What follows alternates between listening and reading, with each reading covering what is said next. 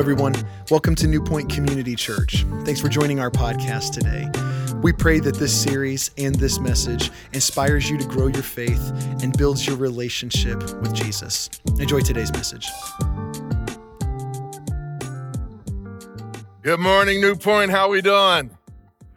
Good. Life change does not happen in rows. It happens in circles. That's proof. That's proof. That's really the church. We gather on Sunday morning to be able to celebrate and worship together, but really that's the church. That's how Jesus birthed it 2,000 years ago. And so I want to talk to you about it today because we're in this series called Getting It Right, The Road to Your Next Step. And here's what I want us all to know. You get to choose whether you follow Jesus or not. He's given us a free will, but we do not get to choose how we follow him. He sets that course. And so we've been talking about steps that he calls you and I to in this invitation that he gave 2,000 years ago, and he's still giving it today, and that is come and follow me. Now, why is it worth following Jesus? Because we know that Jesus makes life better and he makes us better at life. And following Jesus is all about spiritual transformation because it's a relationship. It's not about you and I following a set of rules or tradition. No, it's about a relationship. And when we follow him with all of our hearts, then there's a transformation that takes place in you and in me. And that's why it's so important that you and I understand that, coming to Jesus is not an event. Coming to Jesus is an invitation to follow him, to take your next step in your relationship with him. And so 2,000 years ago, Jesus said to a group of people, come and follow me. And so spiritual transformation is essential. It's not optional. If you're not being transformed, if I'm not being transformed, if someone is not seeing a difference in me, then basically we're just religious people. We're a part of a club, but we're not following Jesus because it's a continual transformation. It's a process, not an event. And it's God's work, but he requires you and I to participate. We're co-workers with him. And so it involves experiences. It involves relationships. It involves practices and disciplines that helps me to be able to develop this intimate relationship with the one who created us and died for you and me. And so we can't compartmentalize our life. Jesus isn't just interested in your spiritual life. He's interested in all of our life. He doesn't want just part of me. He wants all of me. And so we need to understand that he invites us into this relationship. And all of it takes place in community. All of it takes place in a relationship. He's a relational God, and he's created you and I to be in relationship, expressing love to one another. And here's the good news. It's available to every single one of us who desires it. You see, your faith is personal, but it was never meant to be private. Y'all okay? Well, my faith is private. You're not following Jesus. It's personal, but it's not private. And what happens is this relationship with Jesus is gauged by my capacity to love God and my capacity to love the people around me. And so it's not superficial. It's not some external checklist that I go through, okay? It's none of that. And so let me ask us a question today. What do you think God's dream is for humanity? What's God's dream for you? What's God's dream for me? What's God's dream for New Point? One word. Let me give it to you. It's this. It's community. It's community. You see, community is not something that we as human beings thought up or created. It's not just a social phenomenon. It's something that God gave birth to you and me. It's something that he created for you and me. And only in community can you and I really experience all of Jesus. All of Jesus. If you want to experience all of Jesus, all of God, then you have to be in community. That's the only way that you and I can enjoy the life that God has for us. You see, God himself is in community.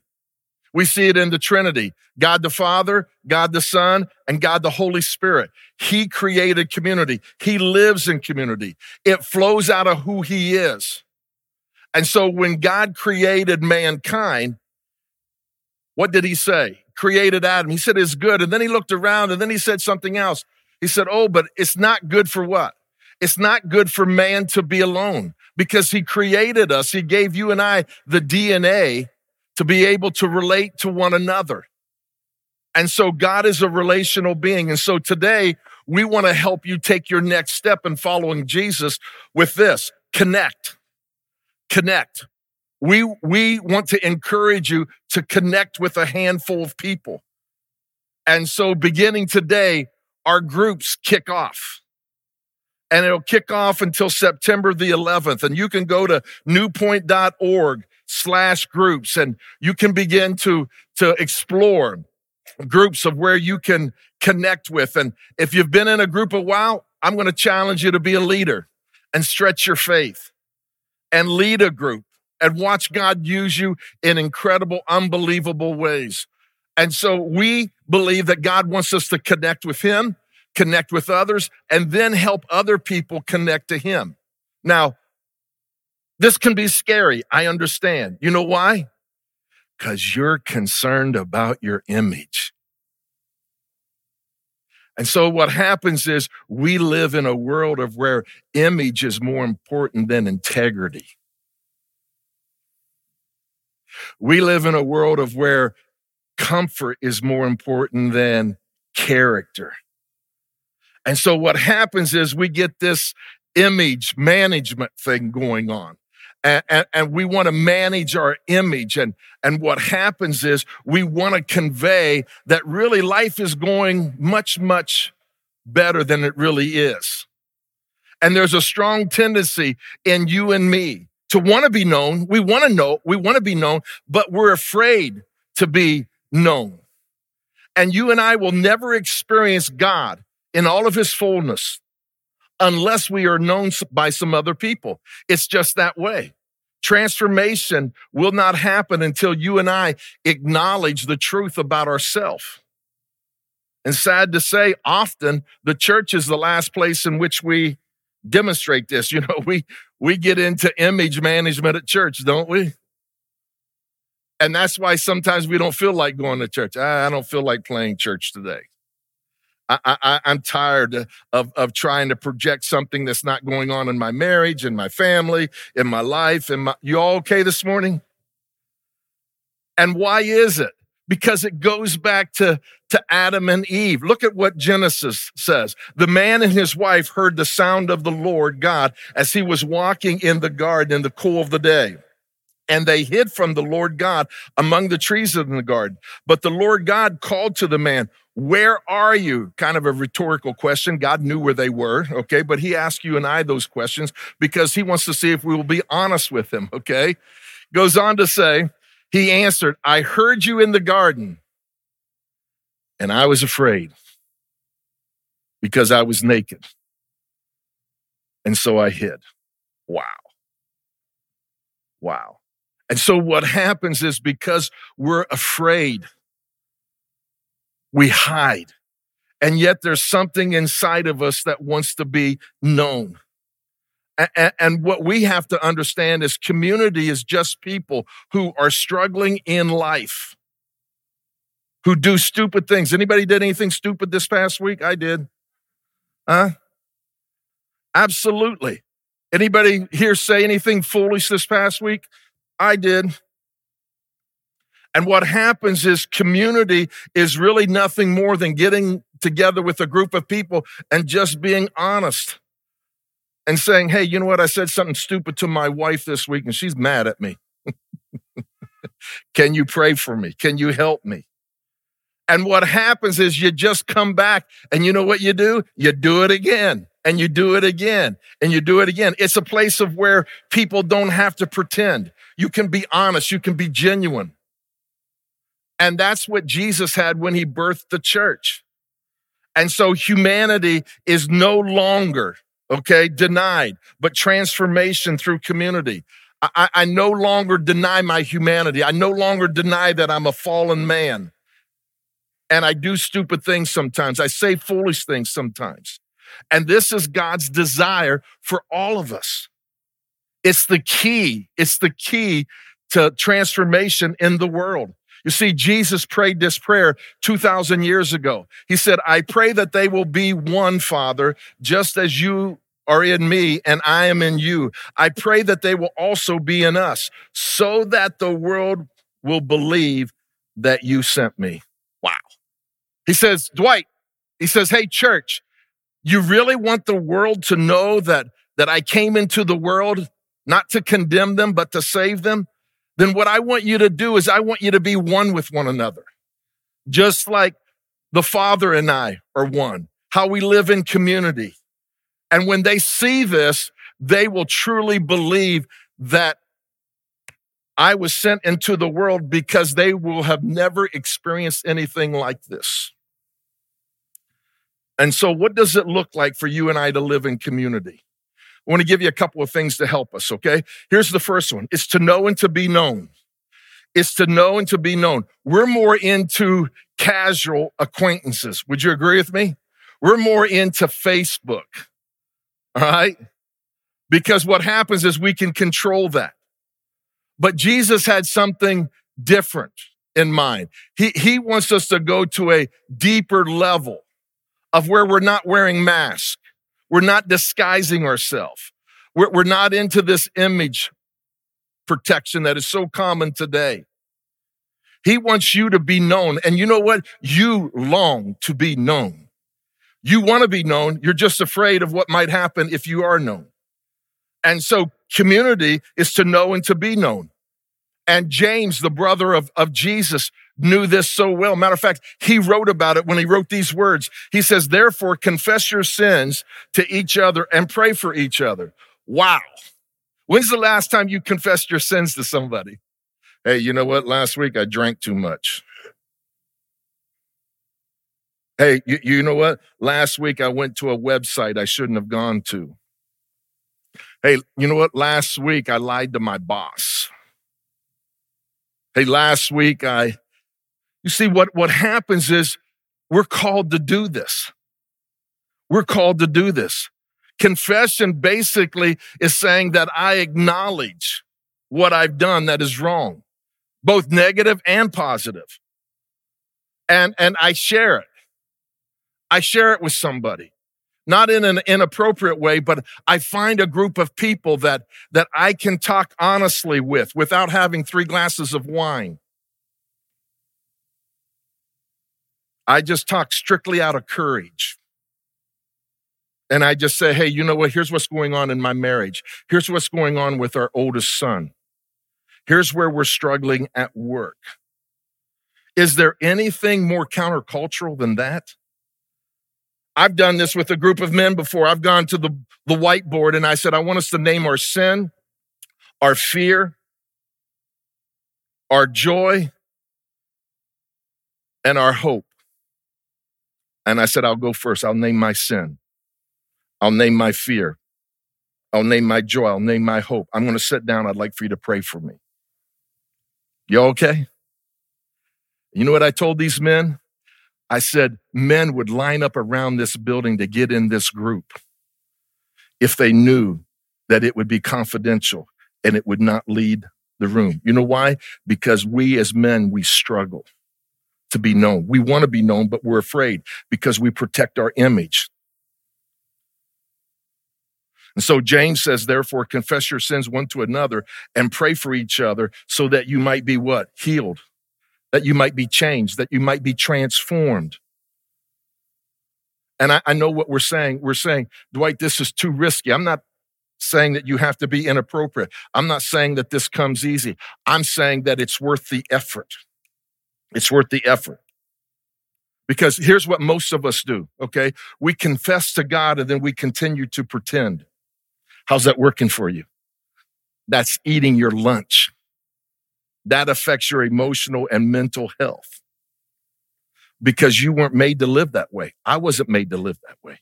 When was the last time you were vulnerable with somebody and transparent before them? Something current. I'm fearful. I've got this addiction. I've got this family challenge. I've got this work challenge. And then they stopped and they prayed for you. I want that for you. Nothing more powerful than to share a need or a hurt or a sin or a struggle. And then somebody says, can I pray for you? That's life-changing. That's community. And something happens within us. And I want this so bad for you. I got this. I don't have any secrets.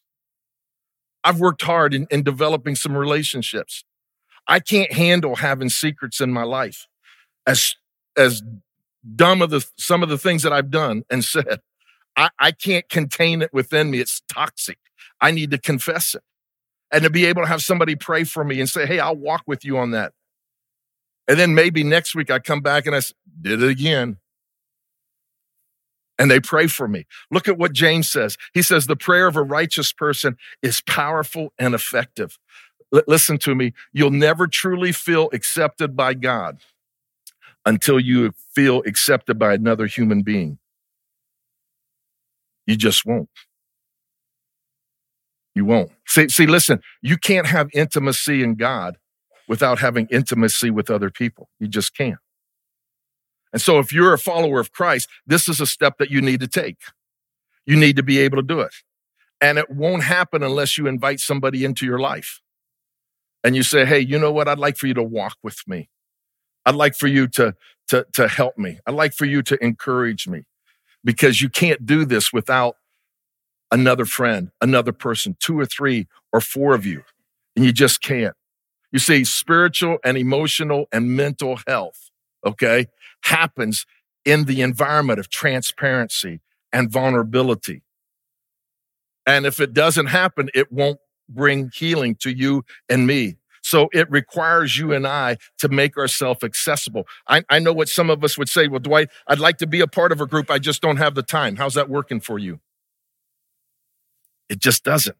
See, Paul says this. He says, brothers and sisters, if someone is caught in sin, you who live by the Spirit should restore that person gently. How? By prayer.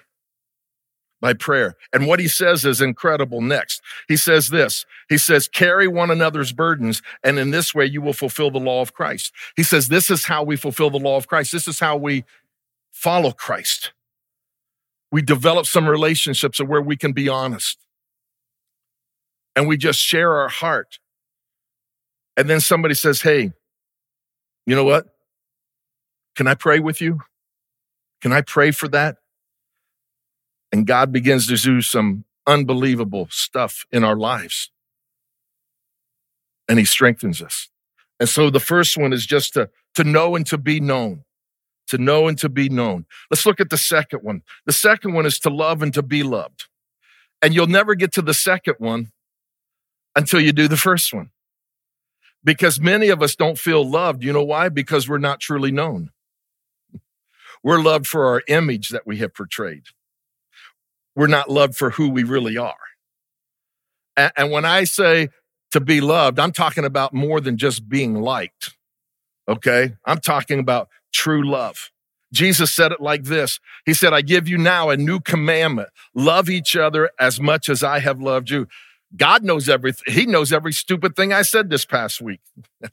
He knows every dumb thing I did this past week. And guess what? He loves me. But for me to be able to experience it in the depths of my being with somebody that I've never seen, I need to be able to experience it with somebody that I can see who he's living in. And so Jesus goes on to say, for when you demonstrate this same love I have for you by loving one another, everyone will know that you are my what? My true followers. What did he say? Father, I pray that they will be one as you and I are one, Basically, I pray that they will interact with one another the way in which we interact. And my friends, this is so countercultural. And this is what our society hungers for. This is what, listen, mom and dad, this is why it's so important that you're a part of a group. Patty and I have always been a part of a group. Always been a part of a group. I don't know how we would have made it if we would not have been a part of a group. And we want our kids to do that because we know that our kids struggle. They struggle in life. They struggle with acceptance. They struggle with feeling loved, all of that. And so we have to model the way. We have to be that example for them. And so God's plan for community is that you and I would be known so that we can truly be loved for all of our faults, all of our shortcomings, even the sin that so easily entangles us. And this is so countercultural. And when you and I do this, I'm telling you, it's attractive to people because you know that you long for this. You're just afraid. You're scared to be known because you're afraid of judgment. And that's why Paul said, you who are spiritual, you who are led by the Spirit, restore people gently, lovingly, help them to get back on track. Because here's the fact, we all get off track. We all blow it. Okay? We all mess up. The question is, do you have a group that'll help you get back on track? Here's the third one, and that is this: to serve and to be served. To be served and to serve. Now, we would much rather be served. Would you agree with me? I mean, that's just our society. That's our culture. And you say, how do you know that? Well, when we experience substandard service at the restaurant, we're saying, I'm not giving them 20%. They didn't serve me well. I might give them 15, I might give them 10, maybe I won't give them anything. And we feel that we deserve better service. So it's not in you and it's not in me to naturally want to serve other people. And so community gives you and I the opportunity to practice this, to serve one another. Paul writes it like this. He says, in your relationship with one another, have the same mindset as Christ Jesus, who what? Taking the very nature of a servant. And so part of community is that, and we saw that in the clip, part of of community is serving one another. Even people who think different than you, who vote different than you, who dress different than you. That's why relationships are so important. God wants to grow you to be more like Jesus. John writes of this experience when Jesus literally lived out what Paul said. He says, now that I, your Lord and teacher, have washed your feet, you should also wash one another's feet. I have set you a what? Example that you should follow. Wow. That you should follow. And he tells us that we will be blessed if we do that. So we need a group of people that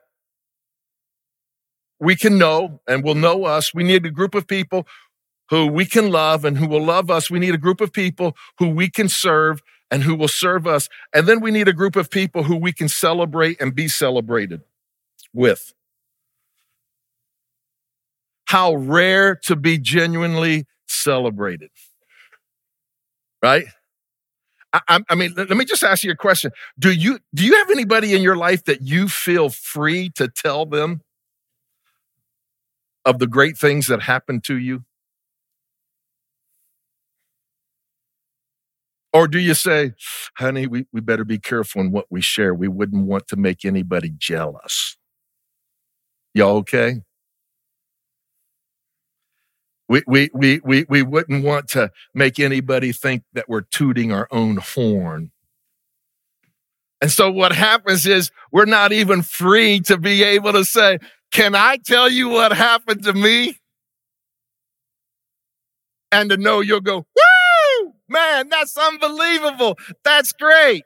And not, that never happens to me.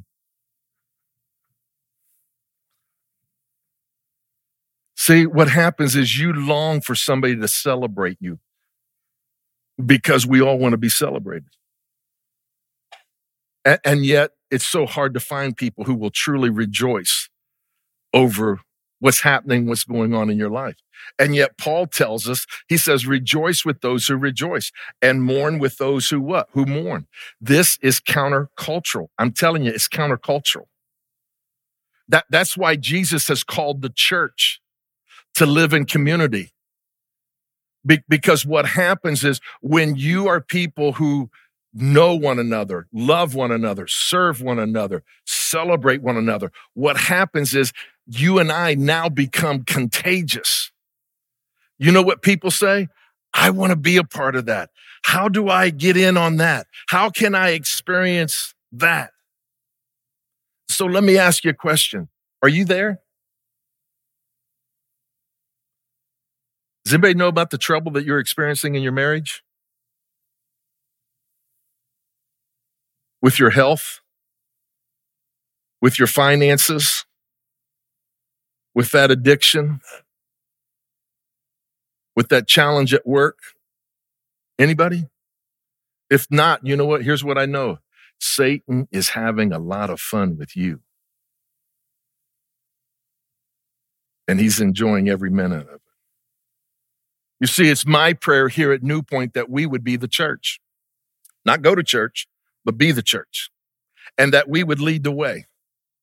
And that we would be a place of where we would lead people in taking their next step with Jesus so that they can experience authentic, genuine community, the way in which God designed us to be. You see, this has always been a struggle, though, for mankind because we're into image protection. This is why the Hebrew writer wrote this. He says, let us consider how we may spur one another on towards what? Love and good deeds. Dwight, do you always feel like loving people? I don't. I'm sorry. Pray for your pastor, okay? I really don't always feel like I want to be kind and loving. Sometimes I need to be spurred on to do that. Dwight, do you always feel like serving and doing good deeds? No, I don't. And so I need to be around people who will challenge me, who will say, Dwight, come on, man, let's go. I believe you can love better than that. You know what, Dwight? I believe we can make a difference here, the one another's. And so the Hebrew writer says, you know, let us spur one another on. Have you ever experienced a spur? You know, kind of a little agitating, you know, that gets you moving. And he says this, he says, let us not give up meeting together as some are in the habit of doing.